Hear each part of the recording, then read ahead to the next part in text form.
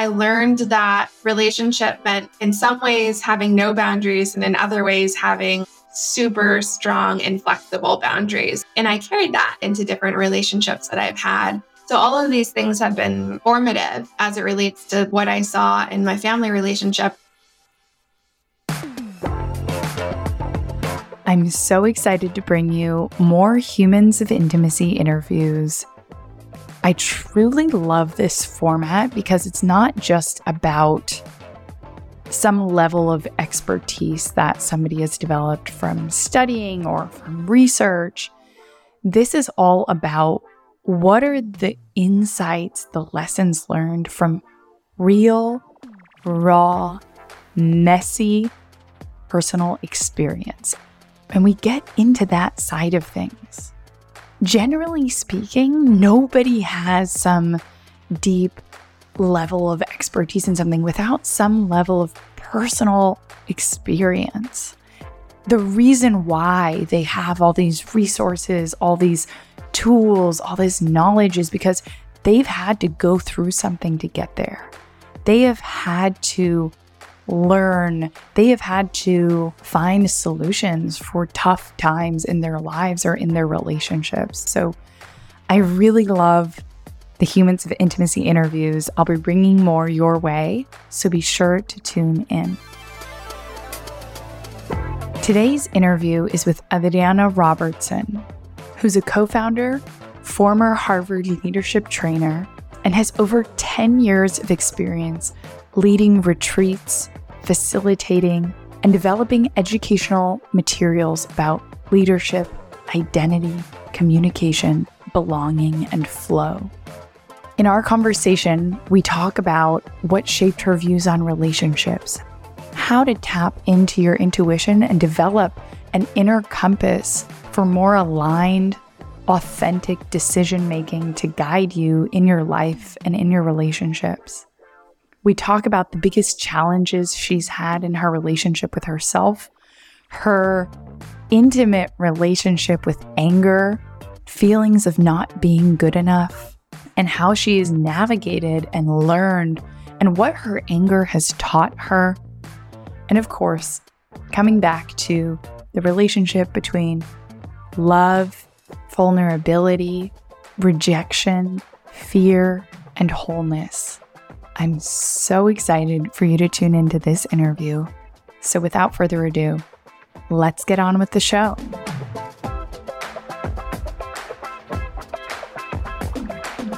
Hello. How are you? I'm doing really well. How are you doing this morning? I'm doing good. I'm really happy to be here. I'm so excited to have you here. Thanks for making the time. I'm so excited to have you and then Michael and then the two of you together as a part of this series. And we're kicking things off today with your Humans of Intimacy interview. So to start things off, I would love to just have you tell our listeners a bit about who you are and what you dedicate yourself to. My name is Adriana Robertson, first of all, and I am the Chief Product Officer and co-founder of an organization called Paradox. And we work both with companies doing transformational leadership work and helping leaders begin to co-create and facilitate more flow and belonging within their teams. We also are launching a new branch of our work where we're beginning to do a lot of work in the realm of intimacy. So intimacy and relationship as a portal to initiation in different aspects of our lives. So that's in a nutshell my work. And I also have a background in life coaching and yoga and mindfulness education. I started my career in international development. So the work that we do now feels like it's allowed me to really bring all of these passions and all of the experiences I've had together. And that has been incredibly rewarding. I love that part about intimacy as a portal to initiation. It sounds so powerful. I'd love to hear a bit about why you love this space. So you and Michael often talk about how you, and in fact, the first time we connected based on how much we love communication, connection, relationships. Paradox and BBXX have a lot of things in common in terms of the overall goal. and slightly different topics or portals or pathways into going after that kind of shared goal or feeling or connection. What is it that draws you to this topic? I think belonging and wholeness are two things that I have spent a lot of time thinking about in my life and that I felt really compelled by. I grew up bilingually, biculturally. I'm Peruvian American, first generation in the US. And I often felt in different environments that I was in, like it didn't feel like all of me was able to be expressed in different contexts.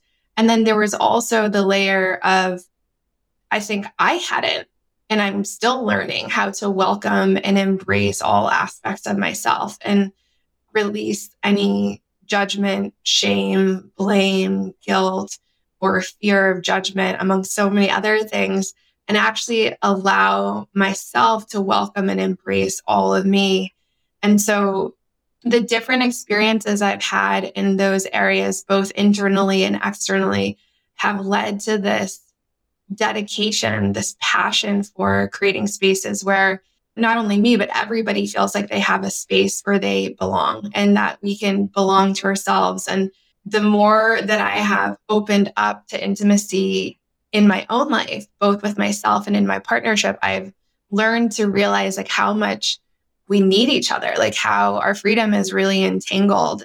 Amazing. I love how you kind of draw the parallels. You described your upbringing, kind of the bicultural part of that, and not always feeling like you belonged and could fully express who you were. And I know that you and Michael often talk about how a relationship is trying to figure out how these two humans can fully express themselves and not feel rejected and feel accepted, but not come into conflict in this dance around the individual expression and how it comes out and how it's received within the context of that partnership. And in a way, that's something we're trying to do our entire lives, whether it's in friendships, in our family. And I think especially when we're younger, but still as we get older, there's that constant like, can I fully express who I am?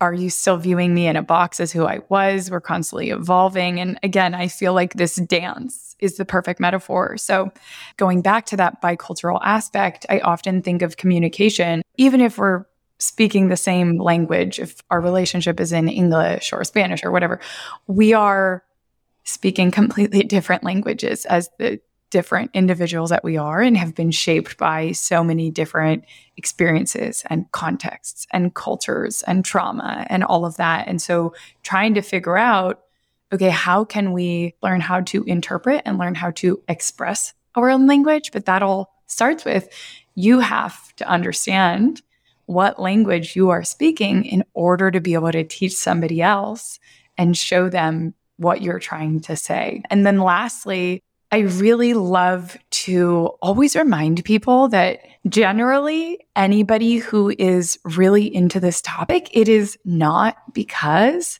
it has been so easy and they have never had obstacles. It comes as a direct result of having to do it yourself. And the more that you have done it, the more you can show other people that path where you've crawled through the mud already. And so I think just stories and those personalized parts of it are some of the most interesting. And of course, the beauty is that talking to different people, the stories and the individual perspectives are endless. So I'm excited to dive into that with you today. Me too. I'm on board with all of that. Perfect. Well, to help our listeners get to know you and kind of get to understand the context through which you came to learn about relationships, intimacy, whatever it is, I'd love to have you tell us a bit about growing up. What is it that shaped your views on relationships? What influences, whether that was culturally, your family, the media, movies, peers, whatever, language, what shaped your view on relationships and what was that view? So definitely as a child, the thing that had the biggest influence on me was watching my parents' relationship. And there was loyalty and love, but there was also a lot of disconnection. And in a lot of ways, I feel like the way that I witnessed my dad be in relationship with my mom, it felt like love was conditional. And also the way that he was with my brother and I, where it was like, if we upset him, love was withheld. And like it would come back at some point, but there was no knowing when it would. And depending on how we would behave, we were uncertain as to whether or not we were going to be given love or it was going to be taken away. And I also felt like I learned that in order to be loved, I needed to be the best in some ways. There was this competitive edge to it. And I certainly don't think my dad did any of this consciously, but it was really challenging to feel like I'm actually never good enough for a relationship. Like in order to be loved, I need to actually be outperforming. And that was really painful. And so I think it taught me to believe for a long time that I actually wasn't ever going to be enough for one person. So that's a really deeply imprinted mark that touched me, that imprinted some grooves. And also, like, I witnessed mom not speak up. Like I mentioned, there was this kind of gap in understanding one another. And I saw my mom not really know how to hold her own boundaries. And so I kind of internalized two different messages as it related to relationship. Because on the one hand, my mom, I didn't really have a model for holding boundaries. And my dad had really intense boundaries, like very strong, rigid boundaries. I learned that relationship meant in some ways having no boundaries and in other ways having super strong and flexible boundaries. And I carried that into different relationships that I've had. So all of these things have been really formative as it relates to what I saw in my family relationship. And then I also would say the other things that have affected my view of relationships are like some of my younger, more formative relationships. I learned to trust my intuition a lot. Like that was a really big thing that came online for me. And a lot of that was because I was gaslit in these relationships where I wouldn't say that was happening all the time. But when I sensed that some things were off, in fact, I was being cheated on in a couple of these different relationships. I was gaslit and made to think that I was crazy and that it wasn't true. And so actually a really important lesson for me in a relationship was actually learning to trust my intuition. There is a wisdom that lives inside of all of us. And I think that I've been told in so many different instances in my life, you're just being sensitive, that's not accurate. And like consistently, I've seen truth underneath that. And it might not have revealed itself in that moment, but the truth came out. And so that has been hugely influential for me in terms of realizing even the moments that where there's been pain and heartbreak have actually really helped inform how I want to be, who I want to be in a relationship with another human being. Going back to your childhood, and I don't know if it's just the people I hang out with and what their parents were like, but this idea that we need to perform or we need to be perfect or we need to be the best and the strongest. And of course, they're not always, probably a lot of the time, not intentionally communicated in that way, but how many of us spend our entire upbringing figuring out how to properly perform or be perfect. And later on, I think a lot of people have trouble unlearning and accepting the idea that actually you're not supposed to perform when it then comes to the point of being in a relationship, in a partnership with another person, that in fact, if you're performing, you're setting yourself up for an inauthentic relationship, right? You're not going to be able to connect as deeply with that filter of performance kind of blocking that connection.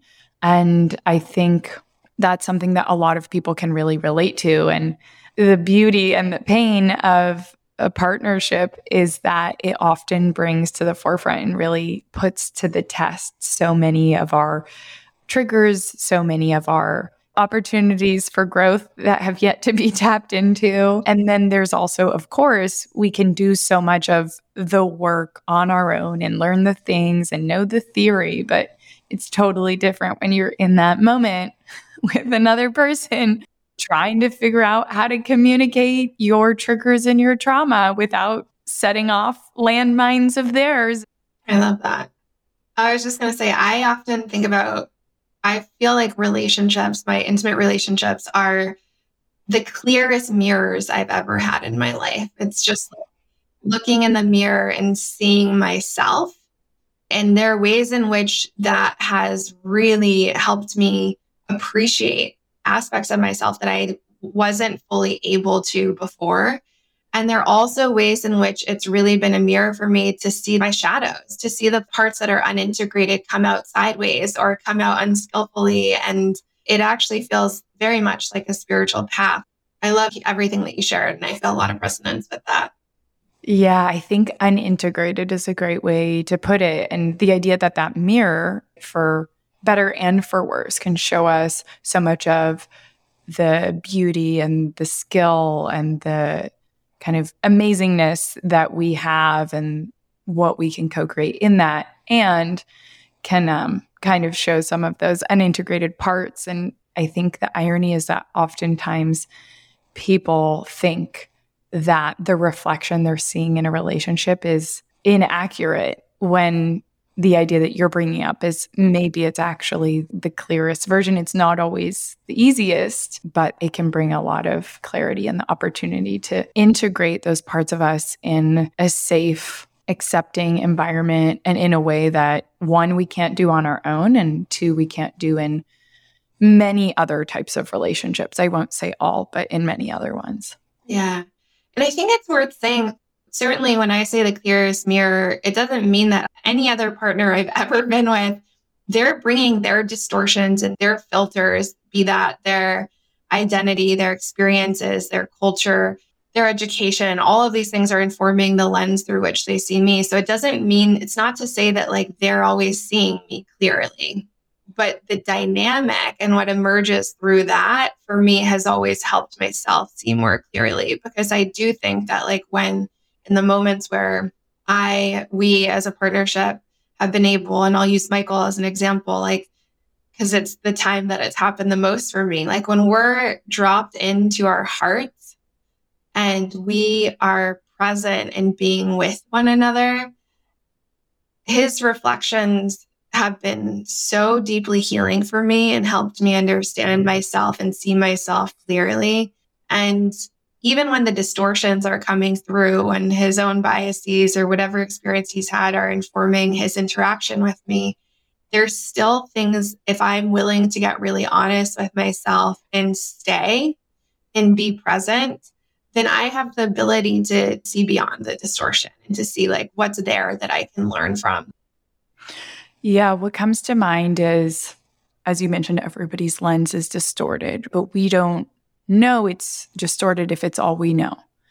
And so when you look through a camera and you kind of are fixing the focus, or some of them even have for like people who have a prescription to change, but then you have the focus, the aperture, all of this to bring things into focus. But if you are used to a distorted lens without that person there to help create kind of an influence on the other side of the spectrum, then you wouldn't know. And so being able to come to that clarity, despite from two distorted ways, but the mutual distortion allows for the kind of mutual recognition of what is clarity and what isn't, in a way that, yeah, we wouldn't be able to do on our own. And I think most importantly is when you have a partner or person who can hold that space and can create that environment for you to be able to do so. And so we'll definitely come back to that, because that's not easy, but like you're saying, it can be so healing and so transformative. Very much so. Quickly, in terms of the intuition that you mentioned, I think this is something that a lot of people find difficult, if they are tapped into their intuition or not, if they can trust it or not, and then having confusion across kind of different channels of, is this my intuition, or is this kind of my head versus my heart versus my gut? What for you did you find allowed you to discover and cultivate that connection with your intuition? And what advice maybe would you give to somebody who isn't sure that they are able to listen or hear or find their own intuition? First of all, it's a lifelong journey for me. I think I have just scratched the surface in this realm. But what I can share is that often it comes as a feeling for me initially. Like there's a feeling and there's like a visceral response in my body where there is a shift in my energy, whether my heartbeat changes, and there's some emotion that I feel that connects to it. And initially, I used to get hooked with the thought. And what I have become, or what I'm developing my capacity with, is to really notice first where I'm feeling what I'm feeling, and to get really curious about what that is, and to listen, to like really take the time to slow down and listen, not to brush that voice off or that felt sense off, but to actually like sit down, just as if I was sitting down with a young child, to be really present with them and to really make sure that they felt understood when they were afraid or when something was coming up. And often when I ask these questions, like I think initially when I was on my path of intuition, I would ask the question. It felt like I was using the metaphor of a little child. Like I was squeezing the hands, being like, what is it? Tell me. And like this effortful, like if I just shake it enough, the answer is going to emerge and I'm going to know the truth. And I think what I've learned that just did not work. And so I started taking a different approach, where I was like, how can I hold this as if I was holding an infant in my arms, and like without squeezing it, just be with it and listen for what it's trying to communicate, because there's an intelligence that's communicating. And so for me, it's just like, how do I actually listen in deeply enough to tap into that? And that requires me to really get out of my head and to be open to whatever emerges in the moment, to not think that I know.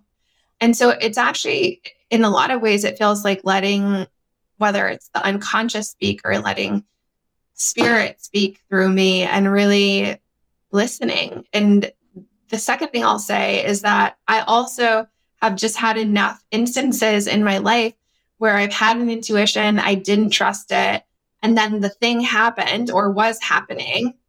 And initially I was like, no, maybe I'm being jealous, or like I'm letting fear drive my life. And then there was actually something deeper here. I knew something.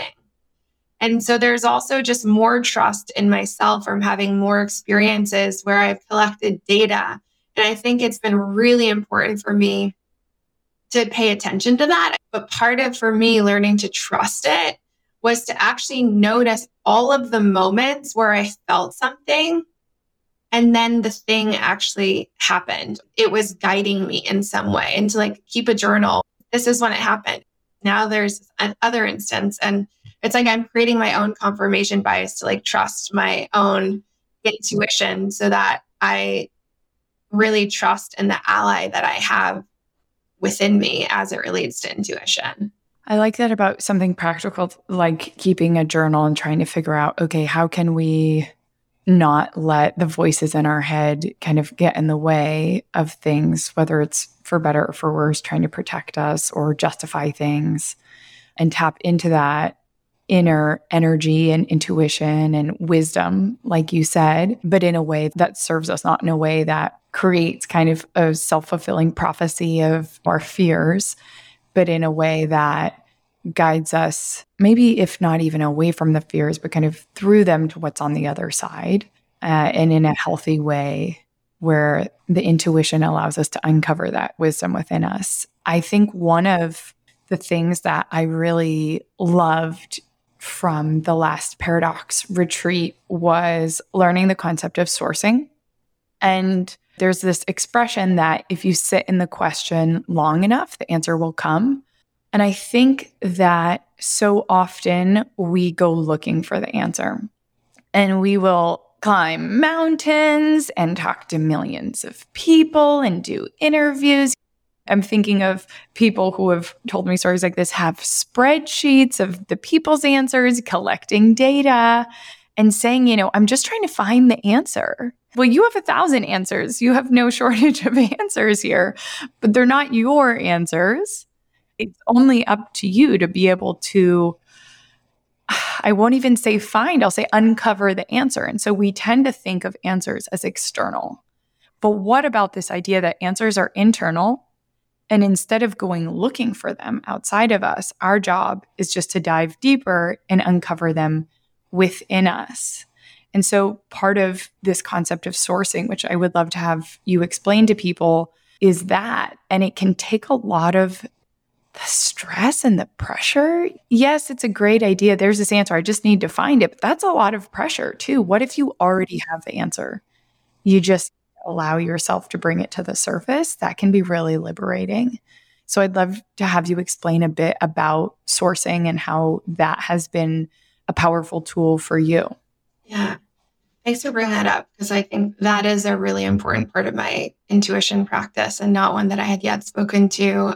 And I just want to share, like, I've been studying for the last 5 or 6 years now with a wisdom keeper who's a carrier of different Mayan and Native American teachings. So I first learned this from her in the lineage of the Delicate Lodge teachings.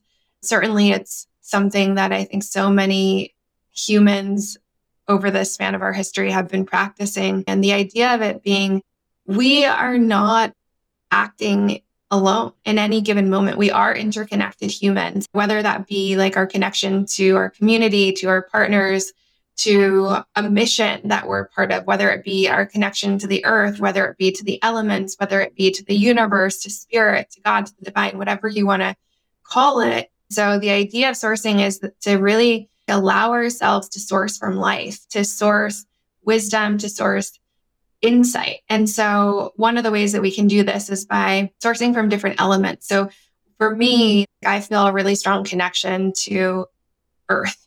And so often what I'll do is I'll go out and I'll find somewhere on the earth that I feel really drawn to. It might be in front of a tree. It might be literally lying on the soil. There might be a flower that I'm magnetized by.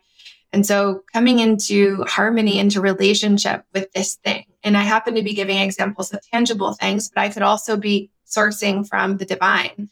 And in that, often like I bring a question that I am sitting with that I don't have the answer to. Maybe there's a longing I have in my heart, and I ask that question. And I set the intention to connect to any wisdom, to receive any guidance, any wisdom from the thing that I'm connecting to. And when I source and when I connect to life in this way, it makes it so much easier for me to trust my own intuition, because I don't feel like I have to figure it out all on my own. I'm actually allowing myself to be guided and to receive support. An example that comes to mind, kind of you saying, okay, how can you connect to something bigger than you, whether that's maybe thinking of people you know who have wisdom, maybe that's the earth, maybe that's water or elements of nature, maybe that's whatever it is that you believe in, and sourcing the wisdom from there or within yourself, using that to bring out the wisdom that's within yourself and posing that question. So, for example, somebody very near and dear to me has been struggling with the question of where to move to. These days, you can move anywhere. And this idea, I need to pick, where do I move to? I'm trying to figure it out. And I love this part where you say it's generally so simple and so profound. We just overcomplicate things. And so I kind of imagined her posing this question and just a whisper of just go. That as an example of like how simple could just go, right? Instead of, it's not like you should go live in this place for 2 months and then maybe it's not a plan. It's not a roadmap. It's a direction. It's a feeling or an intuition. Yeah, for sure. Yeah. I mean, if we notice that the brain is coming up with this long-winded answer, or we get this long-winded response, it's like, that's your brain tricking you and trying to think that you just listen or guided. And more often than not. And so for me, it's been really important to like trust in the simplicity, the power of simplicity, because I remember the first time that I got like a 1-word or 2-word response, I was like, is that it? Did I miss something? And then when I actually when I just allowed myself to be with the message, and I allowed myself not to just be with it intellectually, but to be with it in my body, to be with it in my heart, to allow myself to feel it, everything changed. Like I felt myself feel actually more deeply connected to myself. I think it's such a profound practice. And I will say that one of the places where I've struggled a lot in my journey of connecting to intuition is distinguishing between fear and intuition. And to me, when I know that it's my intuition and not fear, because sometimes the intuition can be protective. I'll use the example of when I was cheated on. There's something in me that's like guiding me, like something's off. Like there's the potential for you to be harmed. But when it's coming from my intuition, there's a way in which it feels, if I like drop into the feeling of how it feels in my body, it feels like it's coming from a place of deep service. Like it is in service to me on my path, and there's a clarity to it. Whereas like when my voice of fear is really active, often I feel really unstable. I feel there can be more frenetic energy. And so I think that there are a lot of humans that I know, myself included, who have been in this lifelong journey of figuring out, how do I know if it's fear or if it's my intuition? Like, how do I know if it's trustable? I've heard somebody in a similar way that was really helpful to me make that differentiation of oftentimes when it's fear and it's a resistance that we should break through, there's a lot of noise. There's a lot of like logic, the data, the points, a lot's happening, right? Versus when it is your intuition, it's just this nudge. It's just this like gentle nudge. It's just there. There aren't as many things trying to justify it or think through it, right? It's the opposite of the logic. It's just a little nudge, a knowing, a feeling. And so I think absolutely that can be something hopefully more tangible for people to start to use to guide themselves. What I love about what you're saying is, because it's a nudge, it actually requires deep listening. Like it actually requires that we develop the skill of really being so present with ourselves that we don't miss. Because I think sometimes other voices within us, like the voice of fear, it can be a lot louder. And so it can actually like call a lot more attention to it at times. One thing that came up when I was hearing you speak that I jotted down and you just jogged my memory was, are we ready to uncover that answer? And that doesn't change the fact that it's within us sometimes, right? So if you pose this question, I'm going to go back to just this example of where do I want to move to? We have to be ready to uncover the answer. And if we can't manage to tap in, if it feels like there's nothing there, there's like a dial tone, is it that we're not actually plugged in, or we're not hearing the dial tone or the message because maybe we're not plugged in because we're not yet ready? So I think posing the question, if you can't manage to tap in, is there something keeping you, protecting you from being willing to hear the answer? Well, I think this is all so important in relationships, but in life, and when we can tap into our intuition or inner wisdom, then it can totally transform the way that we make decisions and how we feel guided in our life, and can build so much trust in ourselves and in the path that we're on. And how powerful is that feeling of knowing that you are on the right path, or even in knowing that even if you are a bit lost, knowing that you are capable of figuring it out, that you will, and that you will get on the path that feels right, and that you have all the tools, the knowledge, and the wisdom to find that next step. I think that can be really, really transformative.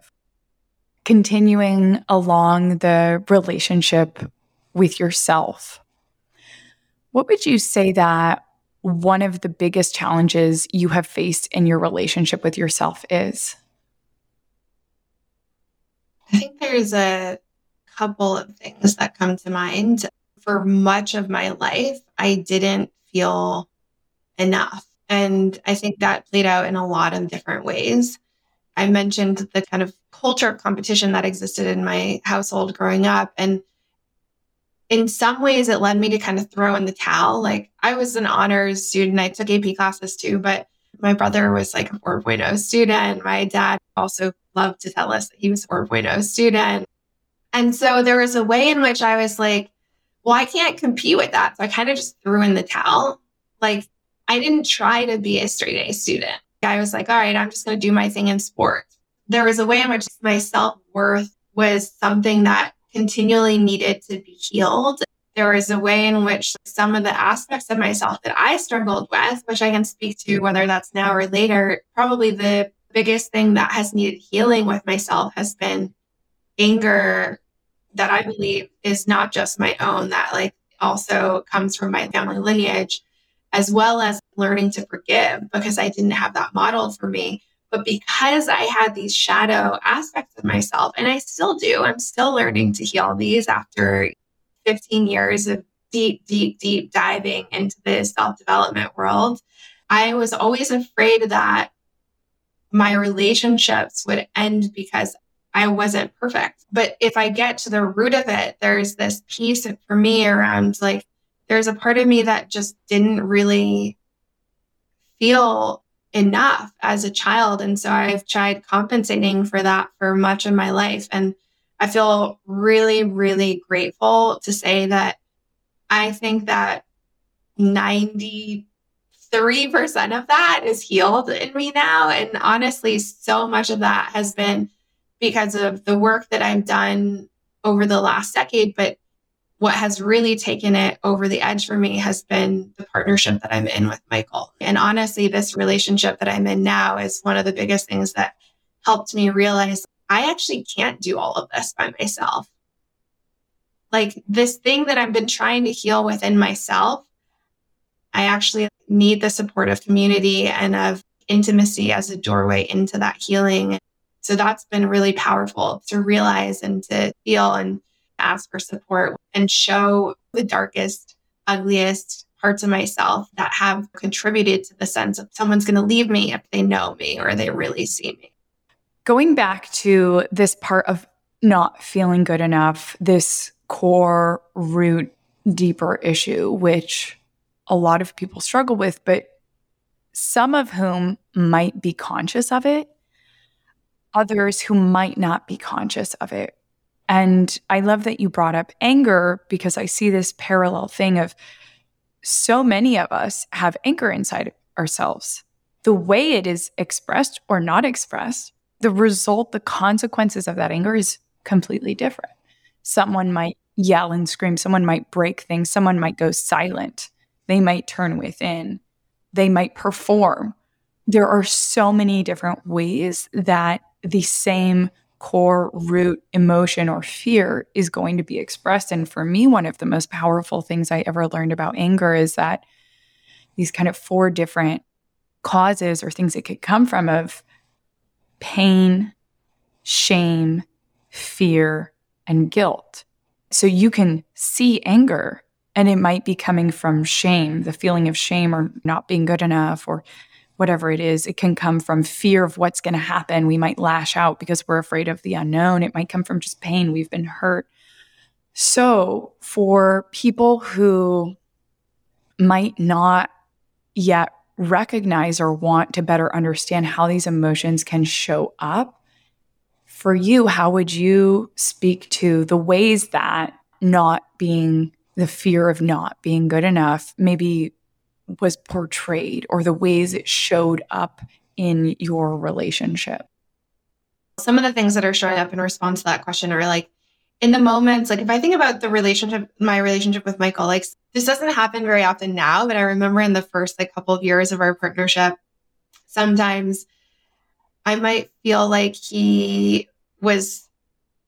some part of me didn't feel like I was being fully loved by him, or maybe there was a part of me that was afraid that, like I was afraid of abandonment in some capacity. And so there were ways in which like I would get like upset or angry about things. Like really, I wouldn't actually get upset about, I wouldn't say it was that. And I don't even think that I was fully conscious that it was that. But it was like the thing that I was wanting was just his attention and his love. But the way that it was manifesting was like upset or criticism or things, these like sideways ways of calls for attention that were actually having the opposite effect that I wanted, because what I wanted at the end of the day was to feel deeply connected to the person that I loved. And what I was creating was more disconnection. I think that's a pretty common thing in relationship that I imagine that folks can relate to. But it's an important one. And I think it takes a lot of willingness to kind of sit with, even if it's not in the moment, because I would love to have the awareness in the moment to the point where I'm actually just communicating the actual need.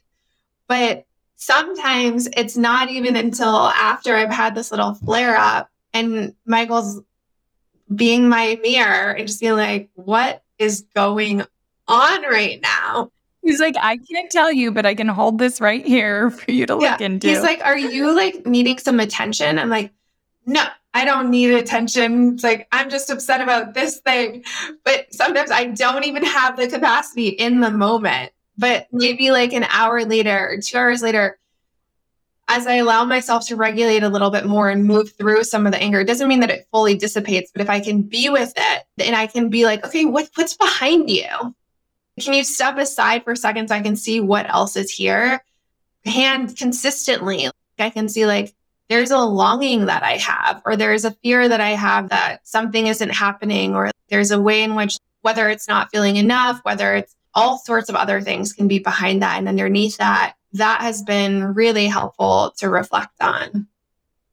Yeah. And looking at things and seeing, okay, what's missing here? And generally that's what the core desire is. What's not there, what we're not feeling. And then the question is the other person not giving it to us, or are we out of protection denying them the opportunity to even try, not allowing ourselves even to engage in the potential to have that or feel that because of that fear of rejection or abandonment? Is that even keeping us from engaging in the very same behaviors that it is that we're craving? Yeah. And for me, I'm still sitting with like the connection between your question and this, but it feels worth sharing. Like the biggest thing that leads me to get angry is when I feel like my boundaries are crossed. And I think what's interesting about this is if I reflect on my childhood for a second, I mentioned that I didn't really feel like my mom modeled healthy boundaries for me. She was doing the best that she could in all of the ways that she knew how, but her boundaries were incredibly porous. And so I think I learned that in order to preserve my sense of self-worth, in order to build up my sense of self-worth over the years, I've needed to put up boundaries. What's happened for me is in the moments when I feel like I've communicated a boundary and a boundary wasn't honored or respected, this protector in me comes out as anger and intensity, or sharp and cutting, like kind of piercing. I don't scream, I don't yell, I don't get violent. Actually, Michael calls me a prickly pear because I got little prickles. And what's challenging is there are moments where it's like I can recognize that the response that I'm having internally, because sometimes the anger is just held inside, it's not even communicated externally. I can tell that the anger or frustration that I'm experiencing internally does not match what's actually happening in my reality. There's no reason for me to be having the response that I've had, but it's as if my nervous system is so sensitive. It's so careful to not want to allow things to penetrate me or to cross my boundaries that I haven't welcomed. It's like the soldier waving the red flag. It's like, alert, alert. And so now these days, so much of my work currently is to say, like, I have so much awareness about this pattern, but to say, okay, how do I really work with that part of me? I'm like, no, that's a friend. You can put the flag down, let it go. It's not a problem. Kind of a term that I joke around using, which of course comes from a moment like this where you find yourself having an episode about something and you're like, wait, my reaction and what I'm looking at are not matched at all. So the expression I use is it's never about the toaster.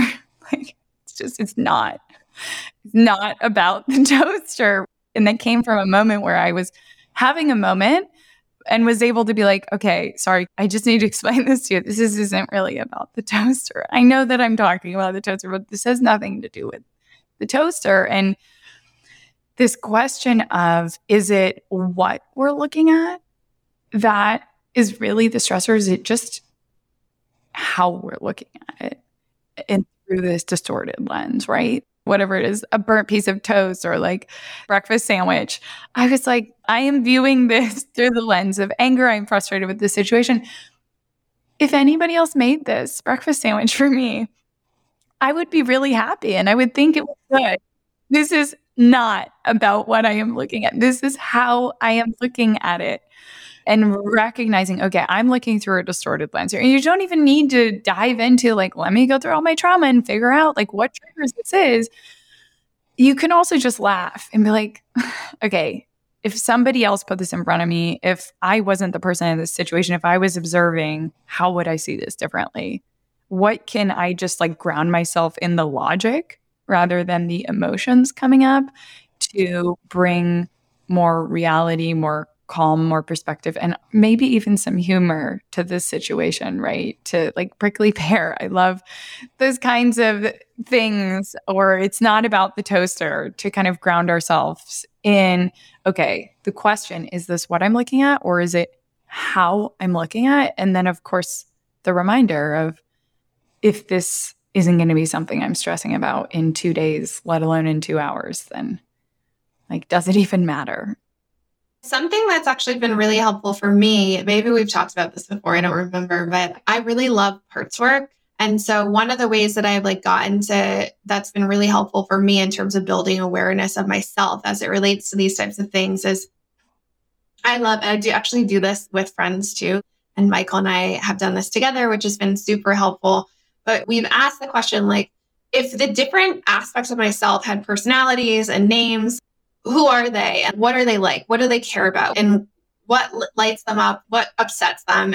So anyways, one of these aspects of myself, her name is Tina. And so Tina is one aspect of myself. And she's like a part of me that is stuck in my teenage years. She is fiery as F. She's just as like my high school days. And like the reason I share that is because like even the way that she presented herself in the world, it was this, I'm a badass, don't mess with me. And that's kind of like the energy of her. And actually like the way she presents comes from the fact that there is a lot of pain that she experienced. I see Tina as a protector of my inner child. And I mean, there's so much more I could say about this, but the reason this has been so helpful is one, like, I understand I have language for this aspect of myself that can be really unskillful, that can get angry. And I also really get her intention. Like she cares about me. She feels like she wants to make sure that I'm self-sufficient and like I'm caring for myself and wants to make sure I don't get hurt. And so understanding that and actually giving that part of me a label has been a really important part of my healing process, because what was happening for me before was that I used to think I'm a horrible person. I have this anger that can lead me to act really unskillfully. So like, I'm not a good friend, or I'm not a good partner, or I'm not a good person. And now, rather than accepting that as truth about who I am and the whole of who I am able to say, there's a part of me that has anger, that gets upset, that becomes unskillful, that's learning, that's healing. But that feels so different when it comes to how I see myself and how I feel about myself. It feels very different than just seeing myself as only that, because that's just not accurate. But it's been such an important part of my own acceptance and my own ability to like move forward on this path without just blaming, shaming, and judging myself. I love the idea of Tina, and in a lot of different narrative therapy, they talk a lot about creating kind of personas or names. I think parts work is something that can be really powerful for a lot of people. How would you explain sort of the process for beginning to explore this within oneself? Of how did you come about identifying these different parts that were fragmented that you could then begin to see the opportunity of how they could be reintegrated? And how would you recommend somebody begin to explore that within themselves? I think it can be really helpful to just take time. I mean, you can be playful about it. You can be reflective about it. When I first started this exploration for myself, I just had a conversation with a friend that we were like out on a hike and we had a 2-hour hike. We had time. And it was just like, okay, tell me about like a part of yourself that you feel connected to. And who is she? And at that time, I was deeply immersed in the yoga and meditation world. And it was like, okay, there's this aspect of me who is very spiritual and like really dedicated to understanding herself and really dedicated to her growth. We'll call her Karina. I'm just giving you a couple of examples. And then there's this other part of me that's actually kind of in conflict with that loves to get on the bar and get wild and dance, and that likes to get saucy, and she's sassy, and she's got that Latina fire, and she's a little flirtatious. Okay, we'll call her Cece.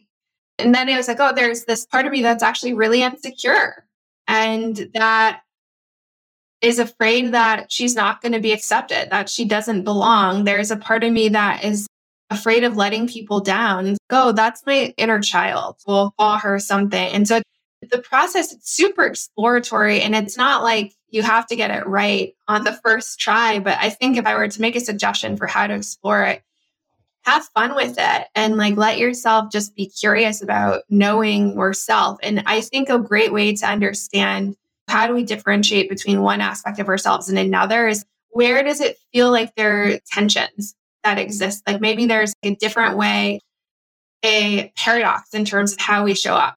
Maybe sometimes we show up one way, sometimes we show up another way. Okay, well, let's explore that. What's the aspect of ourselves that likes to show up? What else feels connected to that? And through that, I think it can begin to come forward. You know, the first time I did this, only 3 aspects of myself came forward. Now I've got many that I could speak about. Probably, I think at least like 8 or 9. And as I grow and as I evolve, like so do they. And the thing that I think is important to say about this is I see every aspect of ourselves having a light side and having a shadow side. So a light expression being like ways of being and behaving and thoughts that are really serving of us showing up in alignment with our values, in alignment with our potential. And then the shadows being like ways of being and thinking and behaving and qualities that actually like keep us out of alignment with who we want to be in the world, right? Yeah, I think that's definitely helpful. And one of the points that you brought up was some of these are coming into direct conflict with one another. And I think that will be helpful to identify who are these parts that are on opposite ends of the spectrum and how can we take them from conflict to cohesion. And actually, there's a podcast episode that I released, a food for thought episode about contradiction versus complementation and how so often we think, oh, these things are contradictory, they're opposite.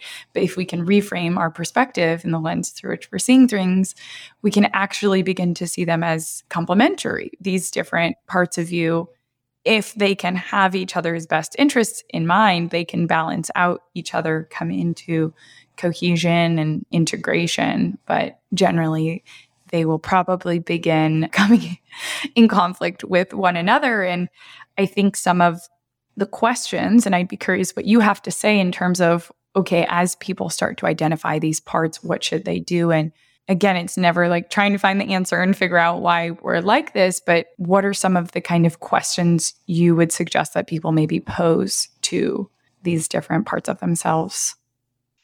I'm going to answer your question, but I'm going to start somewhere else and say, like, for me, the purpose of understanding the different aspects of myself is so that I can become more integrated, so that I can become more fully expressed. And this is something that I think that most of us long for.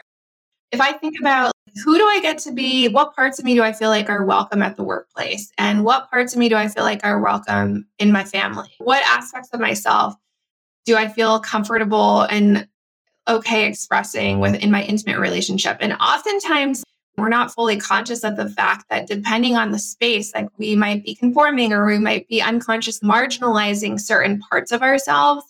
And so this exploration for me is all about like, how do I actually allow myself, give myself permission to express the range of human emotion and experiences and the qualities that actually encapsulate the whole of who I am. And so questions that can be really, really helpful. I love thinking about questions, and I'm just flowing here. Right? We'll see what comes out. But like if I really just allow myself to feel into all of the different parts of me that want to be expressing in life in order to serve me and showing up in service of my potential and in service of having a positive impact on the world. Like, what are the aspects or the ways of being that live in me that are wanting to be expressed for the sake of that? And I think through that, there can be an exploration of, okay, well, where am I already and what parts of me are already expressing that? The question I would ask is, once we go through this process, what parts of me have had a lot of airtime in my life and which haven't?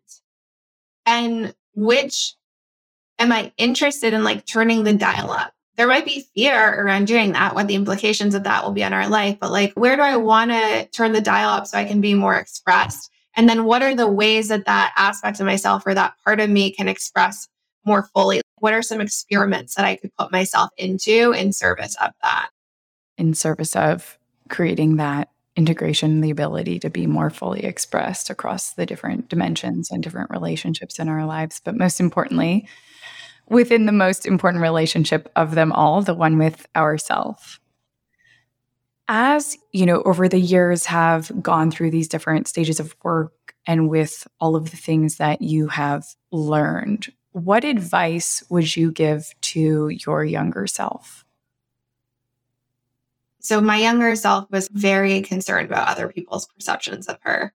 So I think the advice I would give her is to like really trust that it's not about focusing on how others are perceiving, but like if she gives herself the gift of really being with herself and learning to love herself, that the rest will follow. And to also like really trust in that process, to trust in the timing of it, to trust she's already enough and she's already worthy and she's already whole. And it's just a question of remembering. And so that attention and intention and presence with herself will serve to bring her back home to herself.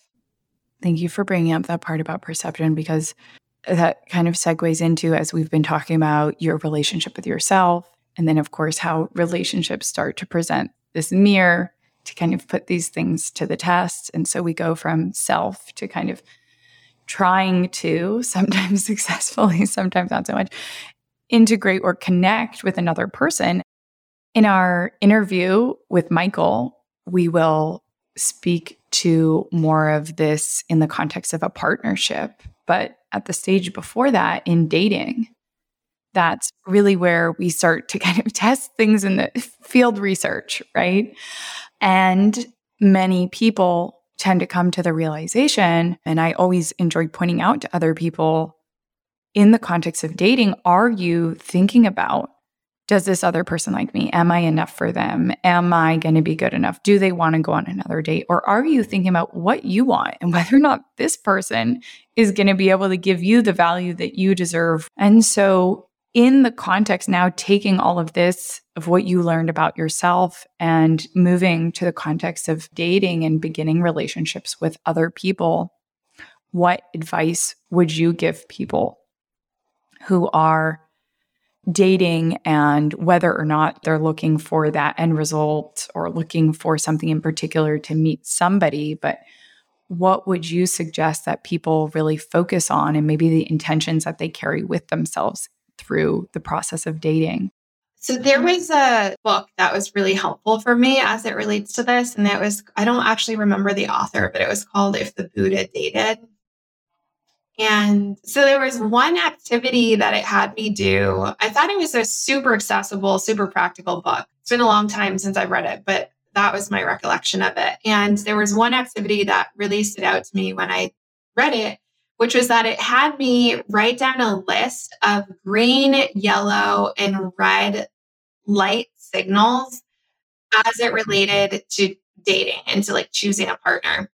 And I came to this book at a time I had come out of a relationship. I had loved the person very much, but it had been a pretty unhealthy, it had some really unhealthy dynamics to it. And so I was heartbroken and healing and wanted to just understand, like, how do I find my person? Like, I kept being attracted to men that had good hearts, but really weren't good fits for me at all. And it resulted in some real toxicity that, for not just for me, I think it was like a toxic dynamic. And so I loved this activity because it had me make a list of what are the green signals in terms of not just how the other person is showing up that indicates whether or not they're a good fit for me, but what are the green signals in terms of how I'm showing up? What behaviors would I see that indicate that I'm being really authentic? How would I be making decisions? Like, how would I uphold my boundaries? Like, how would I express myself during times when I was upset, in times of tension or conflict? How would they be with me and hold me when my emotions were present? Like, emotions maybe that are like heavier, whether that's sadness or frustration or challenge. And so this was huge for me. And then I did the same thing for what would be the yellow signals and what would be the red signals. And I realized after doing this exercise that in a lot of the prior relationships that I'd been in, actually at the start of the relationship, there were a lot of yellow flags, both those within myself in terms of how I was showing up and also in the other person. And once I started doing this, it became really clear to me the ways in which I hadn't set myself up for success going into these relationships, because maybe I hadn't shown parts of myself, or maybe I had withheld, or maybe I had allowed my boundaries to be porous, or all of these ways in which at the start of a relationship, we often as humans want to show the bright and shiny. And so that practice, so simple, and it actually encouraged during the dating period, it encouraged having that list of signals posted on the refrigerator so that you would just look at it every day. And it was just this internal check-in. It's like, all right, I'm dating someone. How am I doing? How am I showing up? And where have I compromised myself? Where have I held back? And same with the other person. And that made it so much easier for me when I started doing that to be like, oh, that's not my person. And not to say that it was easy, but it helped simplify the process for me, or helped me have more clarity.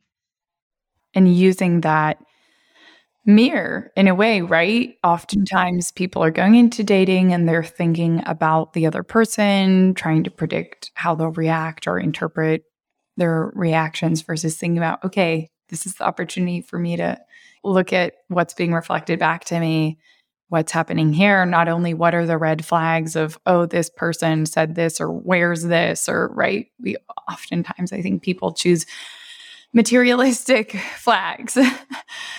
Thinking of the deeper ones of, okay, what is this person bringing out in me for better or for worse? What kind of mirror are they holding up?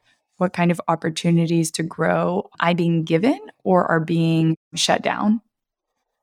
And using that different lens, a more synergistic lens rather than this one-way view of things. Yeah. And something I want to add is I actually feel what was sparked by me as I was listening to you is this practice actually helped me foster a lot more personal responsibility. I think that prior to this, I had this tendency at times to be like, why does this keep happening to me? Why do the wrong people keep finding me? Like, oh, they needed to change. They X, Y, and Z about them. And this practice helped me really look in the mirror at myself and say, I'm co-creating this. I am responsible for this. What are the ways that I'm showing up that's contributing to the reality that I'm now experiencing? How do I learn to advocate for myself? How do I take care of these things so that people really know who they're choosing and so that I'm choosing more effectively for the person that's going to be a good fit for me? Yeah, that piece of ownership and responsibility for your part of the process. Again, recognition, this is synergistic. This is relationships are co-created. And can anything really be one way and one person's responsibility? Thank you for bringing that up. Speaking to that as an important kind of takeaway, lessons learned, how would you summarize some of the most important takeaways, lessons learned, or be it tools that you used that you found helpful through the journey of dating? So these can be either intangible things or kind of tactical, tangible things maybe that you did. Yeah. So I think one of them has been this idea of personal responsibility. Like I think about responsibility as being when our intention and our impact align with one another. And often I think I've had an intention for something and then the impact has been different than what I had hoped for. It's helped me understand like where I'm contributing to these unhealthy patterns that I didn't want to be experiencing. And in that, I was able to really take, I don't like the word control in this instance, but like I was able to take the reins and to more effectively create what I wanted by working on myself first and foremost. That's probably the thing that's coming up for me the most. One of the things that was super, super helpful, and this, Michael and I did this actually within the first 24 hours of spending time together. So Michael actually brought forward this little communication protocol that was so powerful and so helpful. And I feel like really set us up for success. And the practice is called Desires, Fears, and Boundaries. And the idea is that you take turns each sharing your desires, your fears, and your boundaries being like specific requests that you might have about a situation with one another. And so like if Sasha and I were doing desires, fears, and boundaries with one another, like we would choose a topic that we were discussing it around. Like in our case, I was actually in San Francisco on a training. We were living on opposite sides of the country. We had 3 days that we were going to overlap in the same city. So we were kind of like exploring desires, like what are our desires, fears, and boundaries around like how we want to spend these 3 days that we have together. Given that we're pretty much strangers, we were set up by a mutual friend. There's some interest, but we're still feeling each other out. So Michael started and he shared his desires and super transparently. So this practice, like you really evokes transparency, vulnerability, and also a lot of empathy. Like if when you're listening, you're practicing empathy. And so he shared all of the desires that he had for our 3 days together. And they were very raw and very real and unfiltered. They were not perfectly composed or calculated. Like he just was real.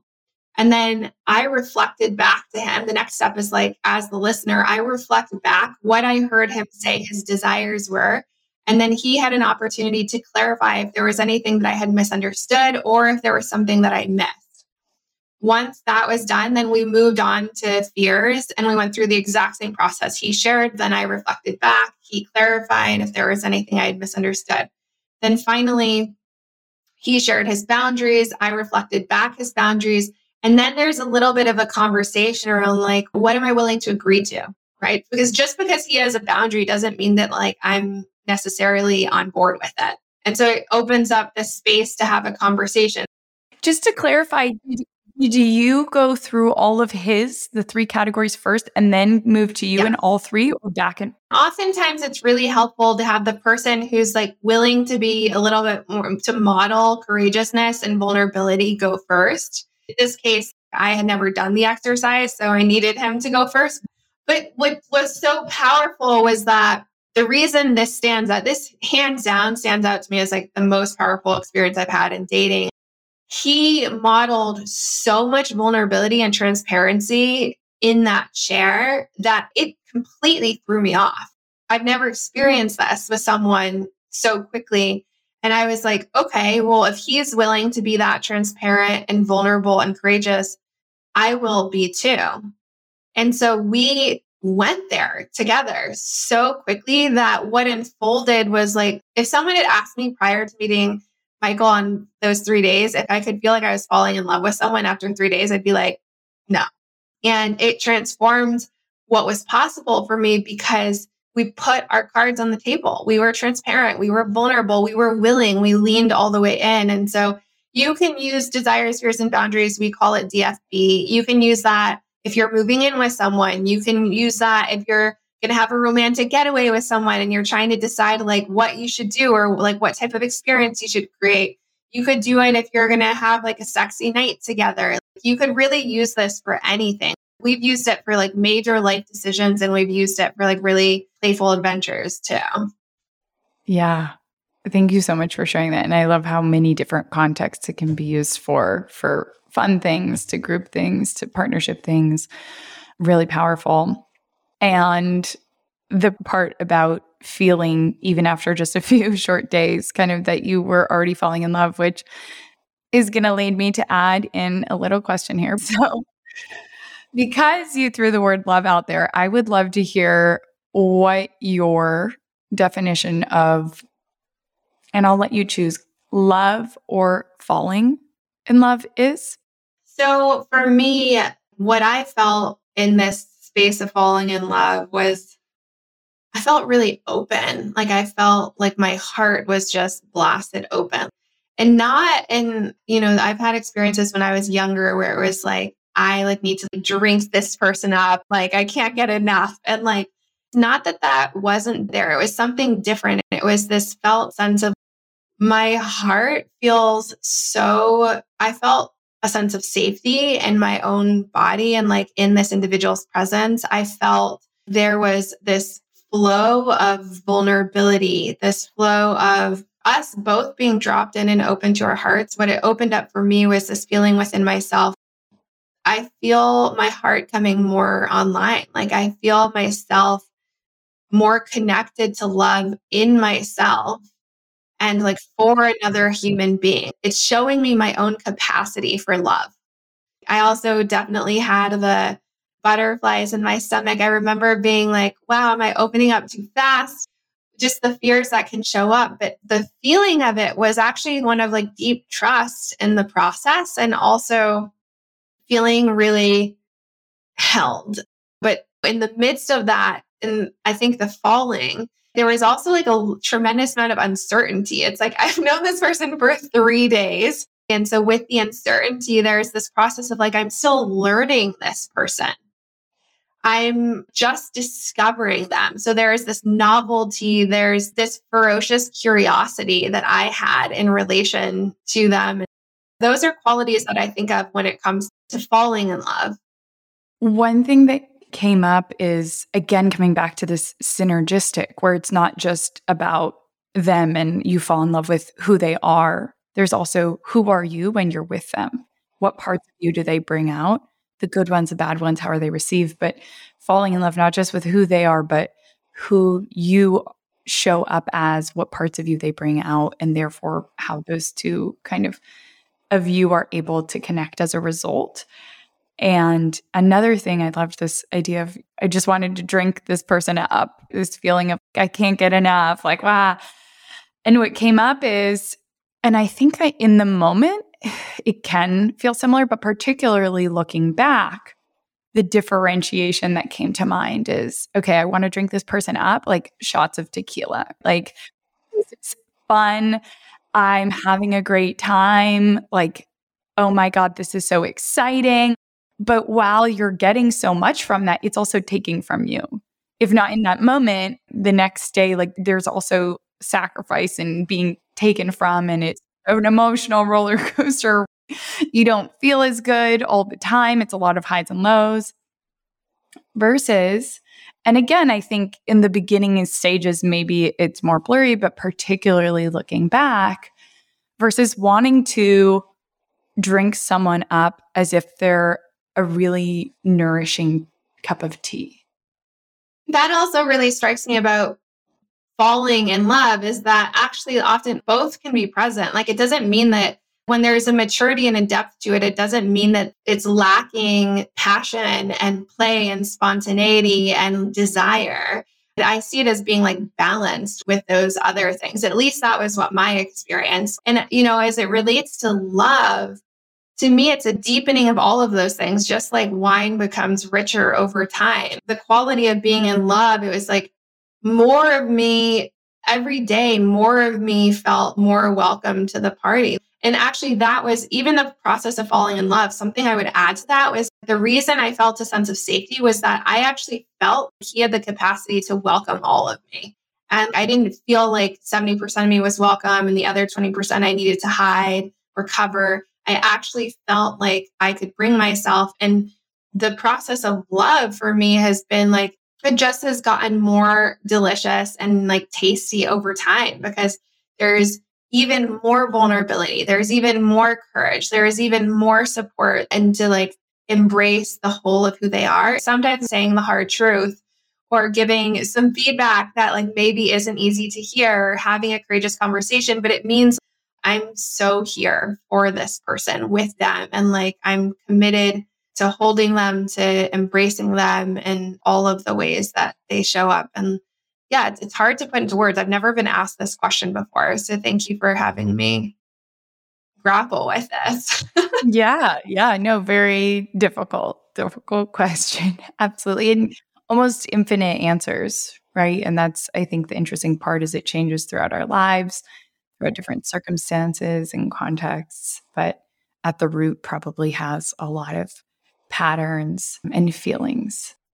Thank you so much again for sharing all of this. And I'm so excited to integrate everything that we talked about today into our conversation with you and Michael. And today really focused again on the self and then beginning to integrate the self with another person through the context of dating. But I'm so excited to speak with you and Michael about partnership. A lot of people ask me, are there really relationships that are so fun and easy and effortless and look like they do on social media, which I have a million problems with the idea that anything on social media is real and many theories about that. But the realness that the two of you bring to this and simultaneously the amount of work and the amount of depth that you have gotten back as a result of that work, as well as some of the really, really interesting